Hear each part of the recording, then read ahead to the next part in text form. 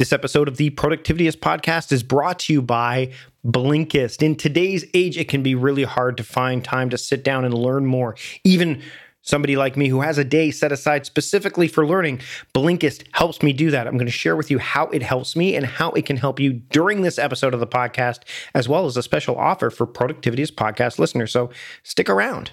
This episode of the Productivityist podcast is also brought to you by Text Expander. Text Expander is one of my favorite productivity tools. It's indispensable to me and my team. I'm using it more and more to kind of give my own personal touch to emails and things that we want to consistently send. And I'm even able to use it with this podcast, using it with sponsorships when I'm putting together my podcast stuff inside of the task management tool we use. I'm going to share that with you during this episode of the podcast, as well as a special offer exclusive to Productivityist podcast listeners. But for now, let's get on with the show.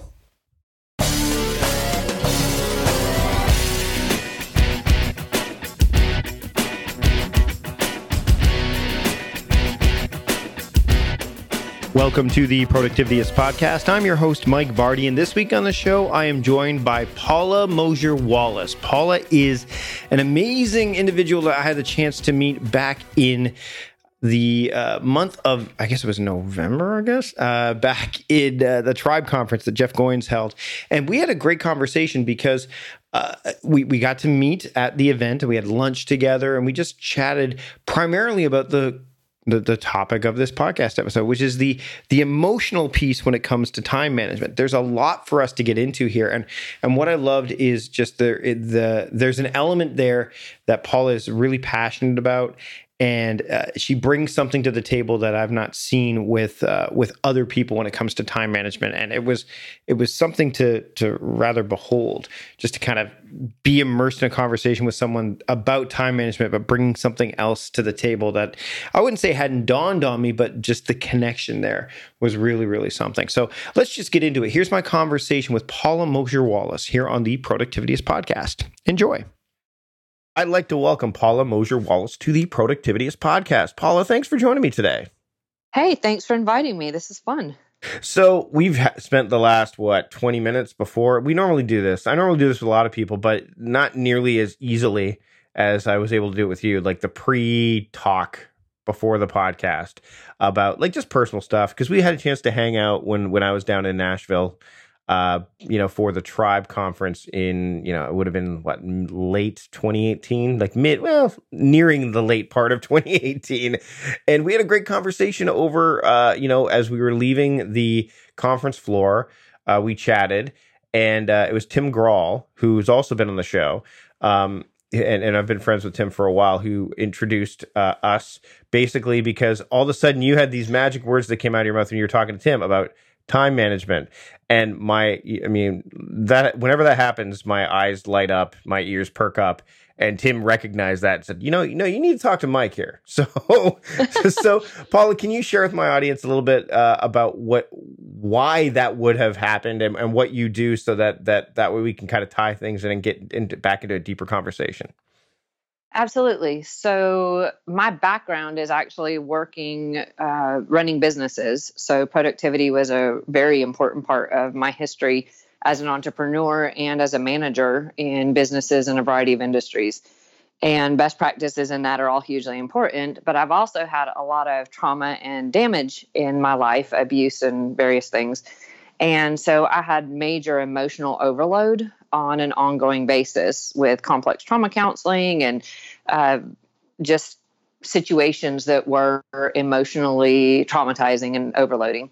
And so I started a nonprofit that is specifically to help people coming out of abuse and shame-based brokenness, to help them know they're not alone, that there's hope in working through that. And the more I've talked to them, the more I realized there was a need for people to understand how to be productive and how to do their time management while they're dealing with overwhelming emotional issues. And whether it's severe loss or it's change in relationships or it's a health diagnosis or it's a broken relationship, whatever it is, there's just this emotional overload that seems to cause them to be unproductive and not able to do their normal productivity models. So we're talking about how do you marry those two things and actually still stay productive. So when we were having our conversation at lunch, we were discussing time crafting, the methodology I had. And the one thing that you addressed almost out of the gate, and there was a wry grin on your face as I was talking about it. And you know where I'm going with this too. Yes. And you said, I said, so what do you think? And you're like, that sounds all well and good, but you have a wife. And I said, yeah. She goes, okay, well, that works consistently because you have a wife. And without getting into the nuts and bolts of the conversation, can you say to share with my audience here why that was like that, as you were listening to me kind of pontificate a little bit about my methods, why you're like, okay, yeah, this is not the first rodeo, this is not the first time I've heard this to a degree, maybe the system's different, but the fact that I have a partner that can help me with it, with allowing me to have this framework in place is such a big deal that we often either take for granted or don't even notice right out of the gate. Right. So most of the time management models, including yours, have been crafted by men who do have a wife. And the reason I say that is, as a single mother, I don't have a partner to help out with anything. And it is my responsibility to handle all of the craziness that's involved in that. And when you have a partner handling the messy side of things, then you're much more able to keep a linear, compartmentalized, structured schedule. And you don't have nearly as much to interfere that will come in and interfere with that. And so it's easier to stay consistent in working with any time management model, really, when you have that kind of support, because they're the buffer flexing with all the craziness. And when you don't have that, like I don't, I'm the one having to manage everything. And you realize that when there's no buffer at all and you're having to manage all of this stuff consistently, from sickness when your kids are sick, to the family drama going on, to the interaction of emergencies and situations that all impact your work because there's nobody else handling it. So I laugh that all the time management models work great as long as you have a wife, because she buffers and handles all the chaos so that you can stay on track and productive and working your system properly. So let's talk a little bit about the thing that you've kind of fashioned and crafted yourself that allows that piece to kind of not be put in place, but there's some I don't want to say mitigation, but so there's a piece that's been missing, or there's a piece that you can layer on top of the frameworks that you already have in place. Whether and I think it to be clear, and maybe you can speak to this a bit more too. I don't think it has to be like, hey, it's the guy who has a wife that can do this. I think anybody can do this. I think that or the women who don't have a husband can do this. I think that this is a piece, because we talked about it, can be added and layered upon whatever station of life that you're in, or whatever stage of life you're in. Can you talk about that piece? Because I think that this is the part where my eyes didn't just light up, but I'm like, okay, there's a lot here that we can unpack and make work, because we're making a more let's say we're adding even more of a human component to the mix. Right. So I call it emotional time management, and it is where you're actually identifying the emotional bandwidth you have and the productivity you can do while flexing with a range of different emotions. And so you start looking at your situations, at your schedule, at how you actually structure it based on the emotional impact or component of different things, so that you are being as productive as you possibly can be with whatever the chaos or emotions are that are overloading you. So if I took your system and I looked at structuring what my plans are, and I know that I'm going to have these situations with my children come up, and I know that I'm going to have these emotional things tied to what I do, and the fact that it's very emotionally impacting, that I start scheduling and blocking and combining things based on their emotional impact, not just based on the theme or the difficulty. From a strategic standpoint, I'm looking at it from the emotional side as well. And that changes what I put where, how I do it, how I have blocks that are flexible to move very easily, how I group things by the emotional needs or the difficulty that goes with that. And it just takes any system and gives you a different series of lenses to kind of look at it through, so that you are much more able to adapt and roll with the punches and be absolutely as productive as possible. Meal planning is important because it prevents us from being a disappointed wreck when dinner time comes around and we have no clue what to make, or even if we have the ingredients to make the meal. It's a time and a money saver, but most importantly, it frees up valuable brain space. Creating a meal plan prepares us for the week to come and gives us peace of mind that we're organized and can feed ourselves and our family. That's why I do it, and that's why Plan to Eat helps me do it. Your subscription includes access to the Plan to Eat website and fully featured mobile apps on iOS and Android. And Plan to Eat gives you the tools to clip and organize recipes from any website, the ones your family loves and that fit your dietary preferences and needs. And you can create a meal plan around your schedule. Then what happens is the Plan to Eat software automatically creates an organized shopping list based on your plan. So sign up for your free trial at plantoeat.com/timecrafting. That's plantoeat.com/timecrafting. The coupon will be automatically applied to your account and can be used when you're ready to subscribe. It's valid for new customers only. Give Plan to Eat a try today.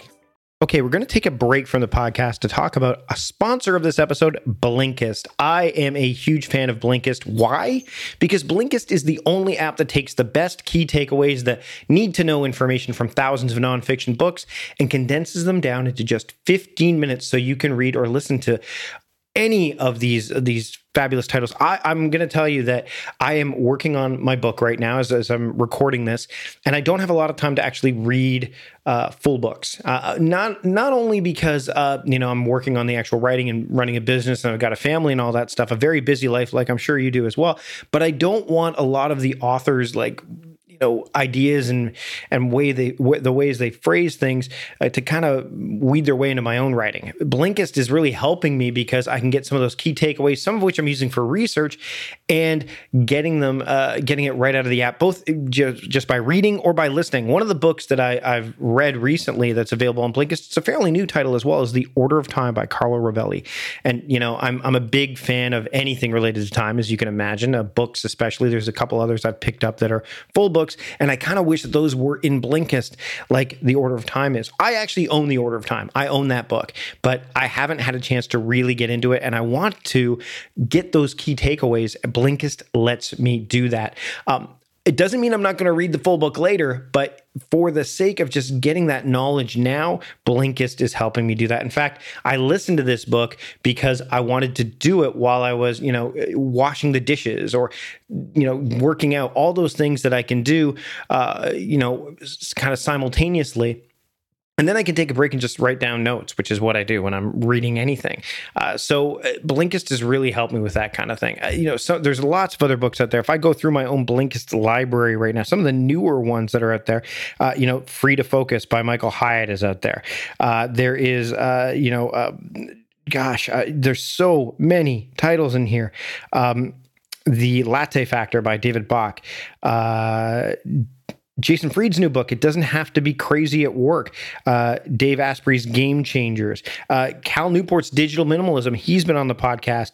The Free Time Formula. Jeff Sanders also has been on this podcast. There are lots of great books available for you to read and or listen to here on Blinkist. And I'm a huge fan, and I know you will be too. So I want you to check out Blinkist because it can be a real game changer when it comes to your productivity, your ability to read and learn while on the go in a very busy world where attention is being, spent and taken. To have that ability to just get the key pieces of knowledge from some fantastic nonfiction books is a huge deal, and Blinkist lets you do that in spades. So here's what I want you to do. I want you to take advantage of this offer exclusive to Productivityist podcast listeners. Just go to Blinkist.com/timecrafting and you can get a free 7-day trial of Blinkist.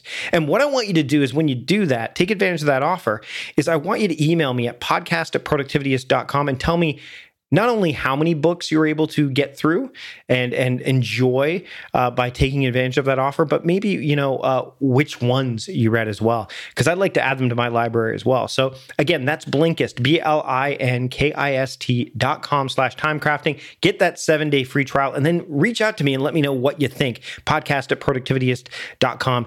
And that way we can work and share our Blinkist experience together. What do you say? You sound good to you? Sounds great to me. I'd like to thank Blinkist for sponsoring this episode of the Productivityist podcast. Now let's get back to the show.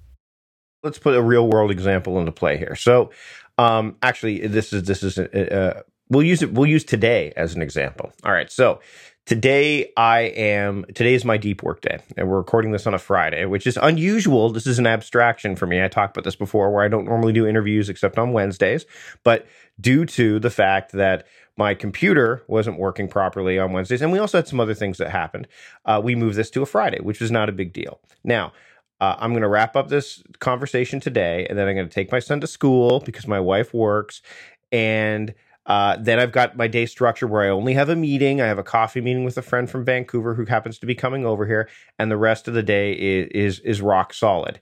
Now, that's my day. That's my day completely structured. I know that my wife is going to pick up my son later in the day because that's what she does on Fridays, and basically up until 5 o'clock, I can keep working. Now, put your stuff, like, let's add some of the things that might show up, because we did have this discussion where you're like, okay, Mike, that's great, but what if, or how do you deal with this? So can we, and maybe this is, we'll use this day if we can as an example, but if you can't, can you throw another example out there where the emotional time management piece comes into play, regardless of the daily theme and stuff like I've just described to you? So if your son were to have the nurse call home sick, and your wife is at work and can't do anything about that, so you're going to have to manage having a sick child. How does that affect your plans for the day? Okay, so number one, and again, the deep work day is a bit of an anomaly because I put it in place because it is the one that I can afford to give up, right? Mondays and Fridays because of Pro D days and that. But you're right, it would be completely unexpected.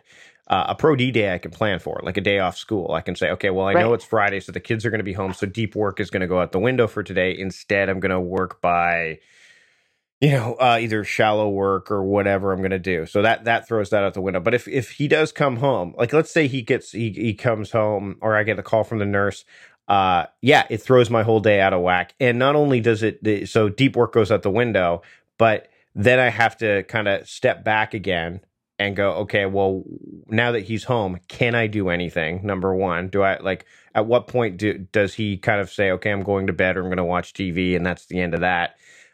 Or like, what can I do in that place? And I've got some consistency in there, but because emotion is going to show up, I might be kind of choked that I lose my deep work day. I might be, but I think at that point I would have to look at, okay, what's urgent or what absolutely needs to be done, and what other things that were scheduled for deep work day do I push off to the next deep work day? That's what would happen in this case to me. Right. And so if you already knew, I have a list of things I could do with a sick child in the mix. I have a plan for how to adapt when these situations come up, whether it's a sick child or it's something else that just throws things off, or you get a message that somebody you really love died. Right. And now you've got emotional, overload, and you're supposed to be having a conversation with me to help people. And suddenly you've got this other thing. And there's obviously got to be a lot of flexibility, but within that, when you're looking at it from an emotional time management standpoint, you actually already have your long-term goals and your short-term scheduling stuff planned out with a mindset for those interruptions and that emotional overload. Because a lot of times there's a lot of things you can do. You may not be able to do what you thought you wanted to do or what you had scheduled, but there's a lot of other things that still need to get done. Right. And when you already understand, hey, if my son is sick and one of my goals is spending time with him, then I may deliberately have some ideas of ways that I can spend quality time with my son while he's sick. So he's feeling loved and getting attention and feeling like dad really cares in this case. And then a different time where you might have prioritized spending time with him, you can set aside for catching up on things that you weren't able to do because he was sick. Because does that make sense? No, it does. And so let's explore that a bit more, because I do love the idea of, I'm a big routine type person anyway, which I should not be as odd to anyone listening. Like, I have a morning routine and an evening routine. So what I'm hearing here, and correct me if I'm wrong, is okay. In instances where emotional turmoil shows up, let's just use that as a broad strokes. Yes. What are things that I know that I can do, like related to long-term goals, related to, like, I almost need to have a checklist in place or something like that I can look at, so that it brings me back. Like, it's not going to take the emotion out of the equation. It's going to allow me to kind of deal with those emotions and live through them, rather than try to fight against them. Is that what is that kind of the piece that I'm hearing it to a degree? Yeah, that's a piece of it, is when you're really clear on what's most important to you. Right. It's not task oriented. It's goal and who you are as a person goals, which are going to be family goals. It's going to be spiritual goals. It's going to be work career goals. And you're going to know ultimately these are the non-negotiables. This is what's most important to me. And then you break that down to what are the different pieces of that I can do? What are the things that are important for that? And sometimes you have a task or productivity schedule in place and you have that. And then this emotional thing comes in and blows that out of the water. So You're not going to be able to be recording a podcast with a sick kid throwing up next to you. Like, that's a difficult thing. But when you're really clear on your ultimate long-term pieces and you have listed out what are the possibilities of ways that I can be reaching these goals, then you can actually look at the current situation that threw you off your game and look over what you've already decided is important to you and go, you know what? I've said I'm going to set aside X amount of time to spend with my son one-on-one. Why do people fight this? Because, it seems to me, and we talked a bit about this as well, and I've talked about this before, is the idea of, like, we have logic and we have emotion. And I believe reason is kind of where we want to spend more time, is that area of, like, because reason is basically adding the human component to logic, like the idea of not being, because if you're too logical, then it becomes very robotic, right? And that's where, yes. And I think that's where a lot of this happens, is like, son gets sick. I'm like, yeah, but logic dictates that I need to do all of these tasks today because they're very objective and they're going to give me the immediate gratification that I need, versus emotion, which is what's really thrown things off. And the emotional piece is what makes us human. Like, logic rarely plays in when emotions show up, because you do things basically based on how you feel or the situation, what the situation has done that makes you feel a certain way. When my kid gets sick, or when anyone's kids get sick, and it throws their whole game off. And for me, I have a luxury. I work for myself. I can up and leave. One of the jobs I did have before I started doing this is, and it was actually quite funny, is when the boss found out that I had kids, was like, well, if your kid's sick, like, that's fine. Your wife can go get the kid, right? Because you've got this stuff to do here. My immediate thought was, well, this is not going to be a job that's going to last me an extraordinary period of time, because clearly that's good. So how come when or what can we do? Maybe there's a combination question here. When this happens, yes, you've got this framework in place. You've got this idea of your long-term goals in place, but yet there's part of you that's going, yeah, but logically this stuff needs to be done. How do you fight back against that? Because it's almost like two emotions playing against each other. The emotion of my whole day has been turned upside down, But if I don't get these things done, then I'm going to be further stressed, which is going to play with my emotions as well. Right. So that's where knowing that what I'm choosing instead has a value of its own. So if in my top goals, it's spending time with my children, and then in an example of mine, I had an afternoon that was supposed to be getting a whole ton of stuff done, task oriented, and I ended up being sick. Yeah. And there was no way for me to accomplish that. I could barely stay upright at all. I couldn't process or think properly. I was not doing well. But because I'm so in the habit of processing this way, I went, okay, so I can't do what I was going to do at all, but what can I do? Right. What of my goals matters? And my 3 kids came home from school and I was at home sick, and I went, it's on my list of goals to spend quality time with my kids. And what I had wasn't contagious. So I was like, hey, why don't y'all come into my room where I'm still lying on my bed, and let's watch that movie we've been talking about watching together that I haven't had time to watch. Yep. And we hung out on my bed and watched this movie, and they were talking and excited and had this great time. And I was not capable of doing anything more than that. But that space, instead of being space that was not furthering a part of my goals, became a space that was furthering part of my goals. And then that other time where I would have watched that movie with them when I scheduled it in, then that was freed up for me to catch up on tasks and do other things. And a lot of it is when you understand how you want to incorporate all these things in your overall plan, then you can start figuring out what the trade-offs are. So this is the time I can't do this, but can I trade it for this time over here where I can do it? And you're not sacrificing it, which means I'm not emotionally beating myself up. I'm not getting this stuff done. I'm going, hey, I'm spending quality time with my kids now. And then when I would have set aside time to do that later, I will actually set that time aside to get these tasks done. Or you may end up, like this happened yesterday, you may end up finding another thing that you can do with the kids, and you've managed to either A, offload some of that stuff that you thought were things that you had to do, or it took you less time. But because you've already done that one, you've set aside that time.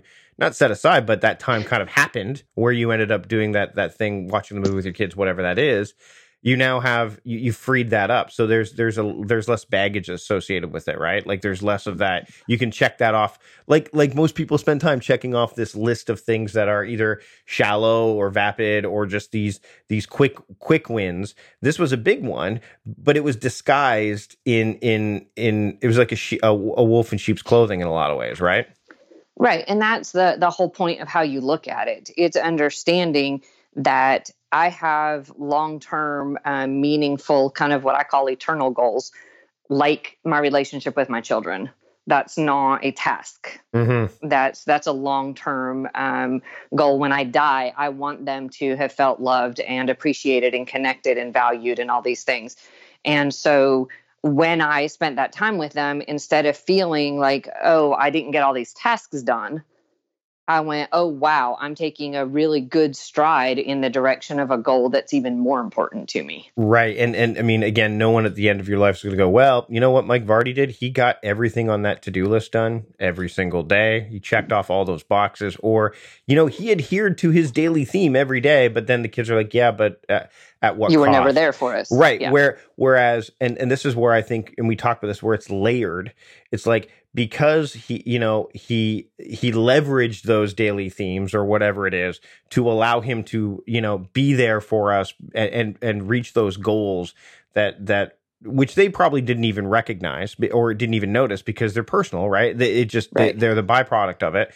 I think that's because that's ultimately what we want to do. Like if we're sitting here spending all of our time just checking off boxes, are we really like living? Like, you know what I mean? Are we really quality of life? Yeah, it's a quality of life thing. So as we get close to wrapping up here, I want to. Some people are going to go, okay, yeah, but great. This is all well and good. I have my to-do list though. Paula's talking about this knowing what my goals are. When did you sit down, or what do you recommend people do because they need to come up with this list? They need to take time and sit with this so they can figure it out. So that way, like you said, it becomes habitual. It becomes like something that gets triggered when your kid is sick, when you're sick, when, a loved person is in the hospital or dies, or some other emotional thing comes up. What do you recommend people do to put this kind of list together and make it so that it does stick when these situations arise? Well, and making that list and having this process and thinking is only a small piece of the overall emotional time management concept, because there's so many different parts to it. But it is looking at, and again, most time management models have some type of goal setting mechanism, some type of structure out and plan where you're going and why and how much time you need to allocate and all of that stuff. I'm just saying that when you're building that out, build it out, including the things that are relationally most important, that are spiritually most important, that are emotionally most important, and list out the different ways that you can accomplish that, and keep that somewhere where, as you're working through your schedule, you're going, okay, where and how am I including these components? And when you're doing that, and then you have something throw it out of the water where you can't do structured tasks or you can't follow through to accomplish a specific thing, then what you do is you actually look at the other areas that should already be on your schedule that are these other types of things. And you can look over those and go, are any of those things that I can incorporate into this emotional time frame, into this thing that threw my whole schedule out of whack? How can I incorporate what's important to me and maximize this time and space? Because then at the end of the week, whether or not all of your traditional tasks got checked off, you may actually have had a bonus of being able to add things in that you may not have made the time for or prioritized until the situation threw you into a place where you went, oh, I could add this instead. And that way you end up, in my case, many times I'm looking at my week afterwards going, I made more progress towards my big goals, my most meaningful goals this week, because of the things that messed up my week, than I would have if my week had all stayed perfectly structured. Does that make sense? No, it totally does. And actually, on a bit of a personal note, my wife and I had a discussion not too long ago where she said, I really just want to get out of town once a week. Like whether we go far away, but let's get outside and do some stuff. And the funny thing is it's not the first time she said that to me. But I was in a place where I paid further attention to it.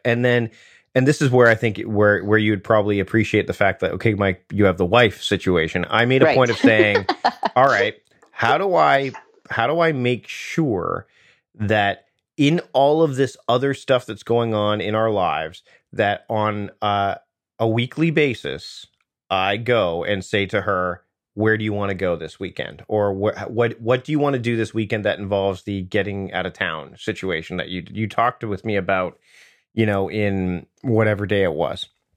So, and this is probably, and maybe this is a male thing. I don't think it's exclusively male, because I know some women that have to do this as well. I literally added it to my task management system saying, recurring every Friday, ask Ann what she wants to do in terms of getting out of town this weekend. Now, there are people that will, and I want to ask you about this too, because I think this is an important piece too, because we do tend to get in our own way, either by not doing this, by not adding it to a list that shows how important it is, because it would be great at the end of my life to go, you know what, starting when Mike turned 44, all of a sudden we started going out of town every weekend and doing hiking and stuff. And I grew up in an environment where going outdoors and hiking, I grew up in southern Ontario near Toronto. When you went out, going outside meant you went outside to go out to your yard or to the cottage. Basically, you spent most of your time inside, either watching TV or going to the mall with friends or whatever. That was the environment that I grew up in with the way I was raised. So I'm actually trying to change something that's been ingrained in me over my entire life. And the only way I could do that is by putting it in front of me every single week. And there are some people that would say, well, Mike, why, shouldn't you just do that? Shouldn't you just know to do that? And my answer to that is no, because that's not something that is at top of mind yet. it might become that way, but I have to put it in a place that I see it consistently so that it becomes habitual. It becomes part of the fabric of who I want to be and who I want to become. I think that plays into some of what you're talking about here, right? Yeah, it really does, because then you're more intentional about it. And even if you have it thrown off where the weather is wrong and you can't do the thing you were going to do, then you Right. can say, hey, what I'm going to do is on this Saturday, I'm going to do Monday's work on Saturday. Yep. And we're going to go do that thing on Monday instead. Right. And I understand with your wife's job and whatever, that might not be as easily doable, but there's a lot of times where we can do that flexibility when we go. What's really important to me is to stay consistent on this thing. And I have intervening issues. So how can I still be consistent with it? But you also have the emotional component of a lot of people, if they don't or can't do that thing they want to, or do it the way they want to, or whatever, then they just give up. Right. It's just an instant, oh, well, that didn't work, that's over. And I'm going, no, you can even watch a movie that's about a place far away that you're going to do together as you're going out. Yep. Because there's no other way to do it due to weather or due to whatever the issue is. But when you are thinking through, instead of the what's messed things up and what I can't do, but from a perspective of what's still in line with my heart, with my plans, with my goals, how can I be creative about still doing that? You can still look back on it and go, wow, it was even cooler that we came up with this totally unusual creative thing to do because we got thrown off our game, instead of just saying, oh, well, that didn't work, I guess we'll try next time, and give up on it. And that's a big piece of kind of having a strategy that involves how things affect you and how emotions come in and how things work, is already kind of having a pre-planned process for what you do with that. So you're not just stuck and giving up. Well, and this illustrates the layers that you're talking about, because, for example, if we were supposed to do that on a Saturday and the weather's, not cooperating, I could say, well, let me check the weather forecast. Oh, Monday's looking good. Okay, well, what if we did that Monday? She says, great. I take my optimization tasks for Monday that I would normally do, because that's the theme of that day. I put them on the Saturday. I move my family tasks to Monday. And that's all I have to do there. And most people are like, yeah, but don't know. My lists are easily identifiable by tagging inside of I just have to look and see what tasks are this. So when you talk about layers, same thing with, if you're putting a list together and using a system like Getting Things Done or whatever, you just say, okay, the context is, long-term goals. Great. Where is that list? Oh, that list is here. This is where I find it. So you're not talking about, like you said, you're not talking about a replacement. You're talking about layering that component on top of it, because like I was saying, if I didn't write that down, and you mentioned this too, if I didn't write that down, I can't trust that the speed of life is going to slow down enough for me to go, oh, right, I'm supposed to do this on this day consistently. Secondly, to your point of, throwing, if it doesn't work that one time, you're not only likely to not do it that time, but you're discouraged, and you may just throw it out altogether, right? You may just say, well, this doesn't work at all, so therefore, what's the point, right? Because it's just any time you want to face your emotions or face something reasonable, there's a part of your brain that gets in the way, goes, really? Do I have to, this is just going to seem like it's going to be hard. Can't I just do the thing that's either sequentially in front of me, or that I can get that quick dopamine hit from, as opposed to the long-term goal of, going out for that walk and building that new muscle? Because habits, when you first start building new habit, it sucks, because you're not, it's uncomfortable. It's very uncomfortable. But the best things happen when we get uncomfortable, and facing those emotions and leveraging them, I think, is and I say leveraging is the term that I'll use. There are other ways to embracing them or whatever, and making them work for you. I think that's the key. And like we talked, I think that's the missing piece. So if what's something that someone could do right now, out of the gate, that will help them kind of add this piece to the puzzle that they've been missing? One thing that I think is, we haven't talked about yet, but is actually a really simple, easy thing that people can do, is looking at when they do what they do from an emotional standpoint. And you talk about your evening routine and your morning routine and the things that are to set you up for a day, to close down your day.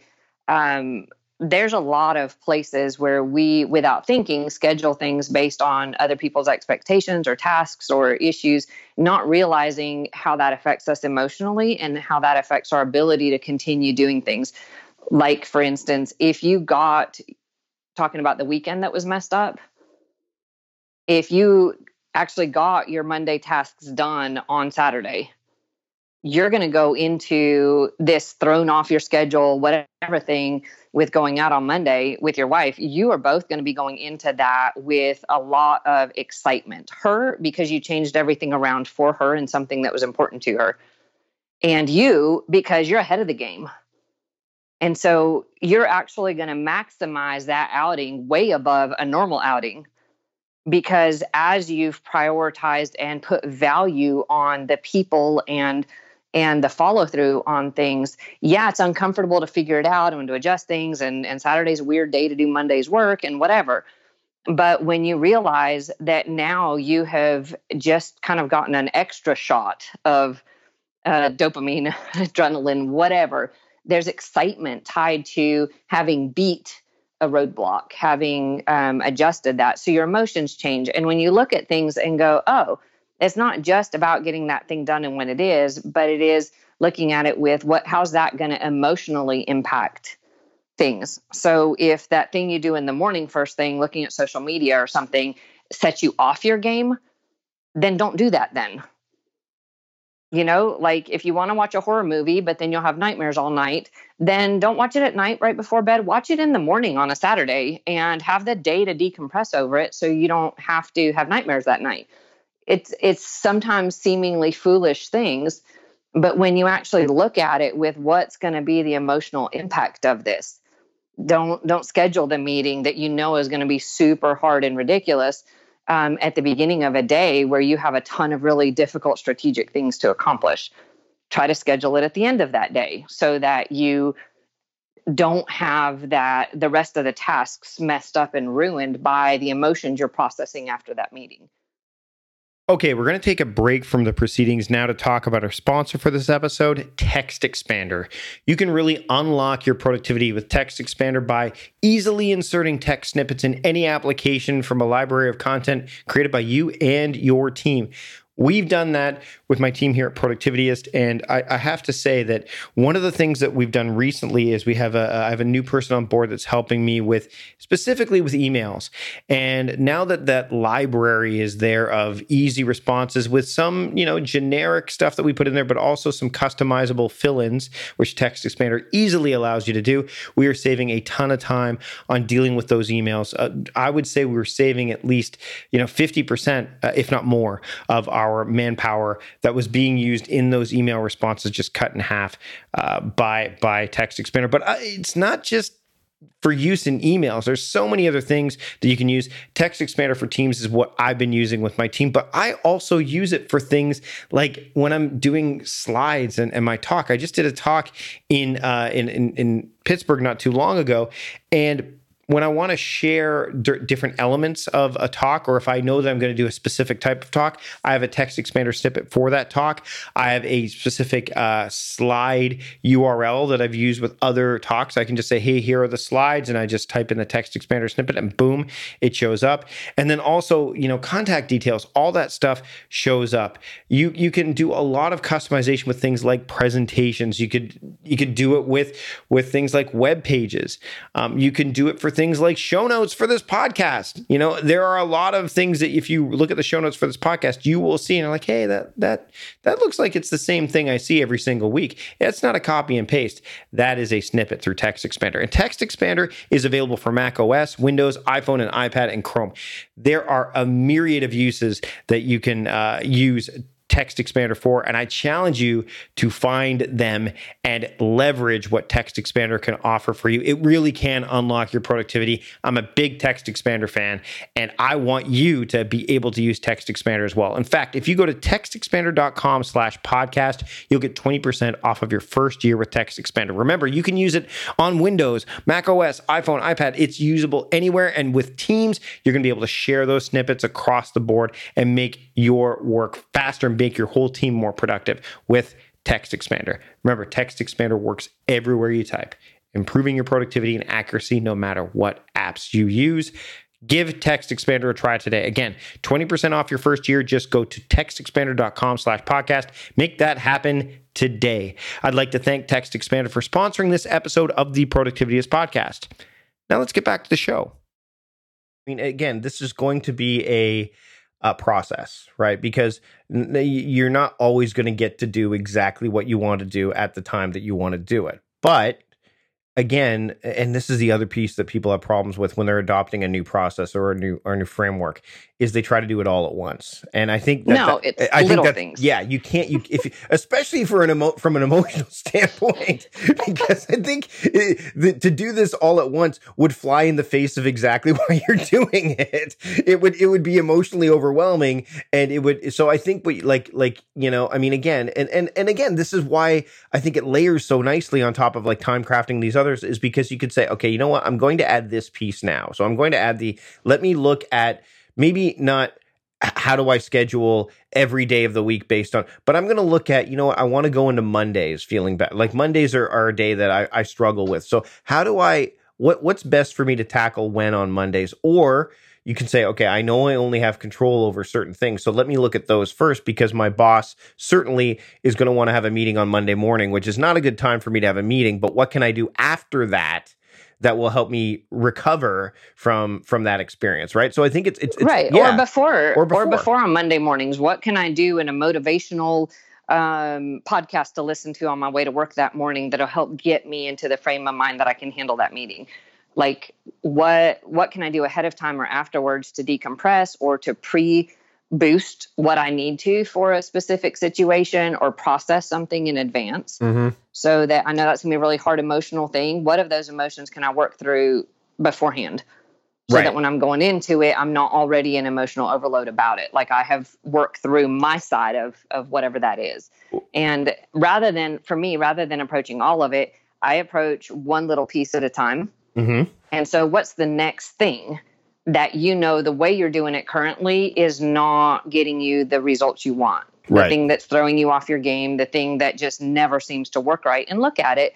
Is it because it has an emotional impact that's a disconnect from the other things you're doing? Or how do you handle an emergency with your kid that happens on a regular basis? What could you do to handle that differently? And kind of I go from the pain points.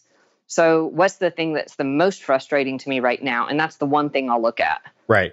So here's an example that I come across a lot, and I know we're going a little bit over, but I think this is an important piece. Is people have meetings. Meetings are they're going to happen. I have so many people when I talk to them, they're like, well, I said, so when you go to the meeting, when do you prepare? Oh, just before the meeting. I'm like, why wouldn't you? And they hate meetings, and they're like, oh, this meeting is so stressful. And I said, look, if you're going to be doing a presentation, would you prepare right before the presentation, or would you prepare leading up to the presentation? And they said, well, yeah, I'd like to be able to prepare leading up. I'm like, well, you get that choice. So instill some of these things in place because again, there's an emotional response to going to a meeting or being in a meeting, especially like a status meeting where you're only chiming in briefly and then you have to sit through another 14 status updates. Instead, go in prepared. So if in an example of time crafting, I would say, okay, look, if your meetings are on Mondays, then have a time in the morning, or better still, have times on Friday where it's like triage day or preparation day or planning day. And part of that planning is planning for the next week's meetings or planning because then you go in, you're being proactive. And I think a lot of things happen when we're reactive. I think that's when emotions can really kick in. And to your point about having that list of goals and having that close at hand can help, kind of alleviate some of that what emotional response to having to be reactive. But I think the other piece, and you just talked about it, is being as proactive as you can when you can, so that when these things show up, you're not as thrown off your game as much. And again, you have this other tool in place, this other piece where it's like, okay, I'm slightly thrown off my game because either A, I didn't get to prepare for the meeting because something happened, or the meeting happened earlier, or something new happened that I needed to add to the meeting later. But because I've prepared, I can take care of this. So I think that there's something to that too.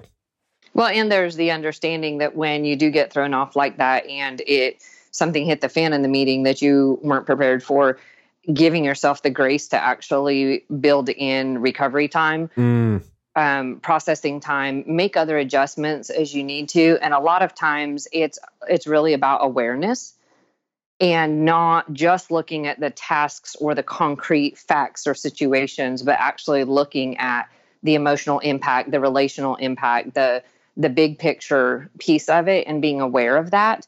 Because a lot of times I've learned by the things that went wrong. Okay, that did not work when my child got sick and whatever, it threw everything off, and I had no idea what to do with it, how I was going to handle it. I had no plan for this. I didn't know what. And so then I look at it, well, while I'm not in that chaos right now, how do I set myself up so the next time something similar happens, I do know ways I can navigate it. Right. And so each negative or difficult or situation that I got caught off guard in, I was not able to do proactively and well the way I would like to, then I use that as my launching point to actually put something in place that will help me in a future similar situation. Right. Does that make sense? No, totally. And I think the great thing is by looking at that, because it was such an emotional response, you're not going to be completely logical about it, because logic kind of gets thrown. You're going to be more reasoned about it. You're going to have a reasonable approach, because emotion can still play a factor. You know you're going to be affected, so you can't go right to the other end of the spectrum and be super logical about it, because you have to acknowledge that there's some emotion there. And that's why I think so. To your point, it's what reasonable things can I do to, make sure that if this happens again, or when this is a reasonable response. This is a reasonable thing for me to do, so that I can, alleviate some of the fallout of it. Right. I think that's the thing. Do you journal, by the way? Like, I think that we'll end on this point, because I think all of this comes back. Like, I journal every single day. In the evening before I wrap up my day. It's like the last thing that I do, because it kind of closes off my day. It's like the bookend to my day. Like, okay, I know that when I start the end of the day, it's kind of like, I look at every day as kind of like a lifetime. So the day ended, here's what happened. And then the next day, it's kind of like a fresh start, a clean slate. But I can look back at what happened yesterday and go, oh, right. This is how this day ended. This is how I want this day to begin. I can look back at journal entries for years and see how, because there's a lot of emotion tied into that. It's not so much here are the 43 tasks I complete. Like, I don't do that. It's more of like, hey, like yesterday's entry would have been, you know what? I took my daughter to this comedy show. She laughed a lot. It reminded me of when I did improv. It was really well done. And I talked about this comedy troupe who's ending their career. And, oh man, like, they're going out on top. I've noticed a lot lately how a lot of people are going out when they're in their prime. Like, all that stuff came out into a journal entry, and it was driven by emotion and reason, not so much by like the quantitative components of my day, but the qualitative. Do you journal? And if not, like, how do you, because I think that would help you stay connected to these long-term goals too, right? Right. And so I don't do traditional journaling. I don't. Okay. I do verbal processing is my best way to handle things on an ongoing basis, because that kind of gets my brain tying it together. So I have verbal processing worked into my schedule and my plan. But I write poetry to decompress from emotional overload or trauma or whatever, which can also be stuff that gets published. So it's a benefit, but it's a way to release emotion that way. But I do a type of journal. Actually published a journal called Bloom Forward, like the flower, Bloom Forward. And in it, it is faith-based, by the way, but it has simple questions you answer in the morning that help you choose a positive direction for your day on an emotional and spiritual standpoint. And then at the end of the day, it has really short little questions in a beautiful layout that give you the opportunity to kind of decompress. So what beauty did I see today? What did I do well today? What worries do I want to give to God today? That kind of thing. So that I am processing emotionally and setting myself up for emotionally releasing the things I need to at night. And in the morning, emotionally setting myself up for the good I want. What 3 things, positive things, do I want to say about myself today? what self-care activity am I going to do today? Those kinds of things where I am choosing the positive things that will have a positive emotional impact on my day. And they're not about tasks. They're about who I am as a person. Right.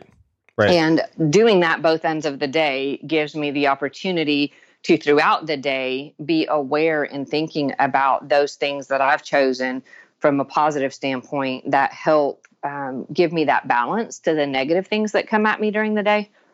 And then, like I said, when it comes to the emotional overload or the breakdown of things, for me and my style of relating, journaling isn't a positive for me. And I know it is for a lot of people. I'm a writer, so I do a lot of writing, just don't journal in the traditional sense. Sure. But answering these questions morning and evening and it having a purpose for me and having it where I can sit down and unload emotions through poetry and have the conversations with people where I'm processing emotionally. And I like to do that combined with walking, because then it's bilateral processing and my body and my mind are sorting through and working through things cohesively, which helps bring clarity to stuff really fast.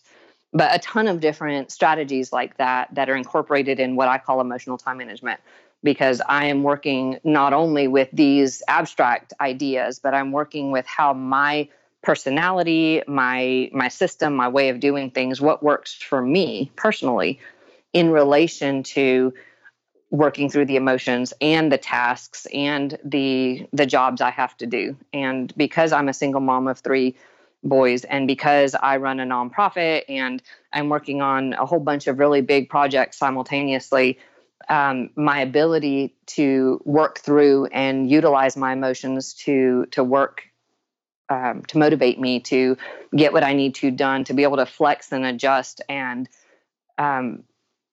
keep all of these different things going while meeting my long-term, what I call eternal goals about who I am as a person and how I interact with the world and with my family. All of these different pieces work together to help me accomplish way more than I ever should be if you just look at the circumstances. Paula, this has been a great conversation. I know we can chat more. We spent like an hour chatting about it in Nashville, and we've just kind of picked up where we left off. I look forward to chatting with you again in the future, but where can people learn more about you and your work so they can keep the conversation going for themselves? Well, they can look for Emotional Time Management. There'll be a book coming out soon that is by that title. And for my nonprofit, that gives people a lot of connecting points to what we're dealing with if they have difficulty in their life that is more damaging than just the average emotional situations. bloominthedark.org is an amazing resource for people to go to if they're having any kind of bigger struggle, major loss, hardship, abuse, brokenness of any kind. And if they go there, they'll find me in a whole lot of different areas. And if they keep an eye out for Emotional Time Management book, when that comes out soon, it's going to have a amazing list of strategies and action steps and understanding and examples and stories, and a really fun book to help you kind of start seeing your life and the possibilities in your life differently when it comes to emotions and productivity. Paula, thanks for joining me today on the Productivityist podcast. Thanks so much, Mike. Appreciate it. And that's how the conversation went down. I really want to thank Paula for joining me on the show today.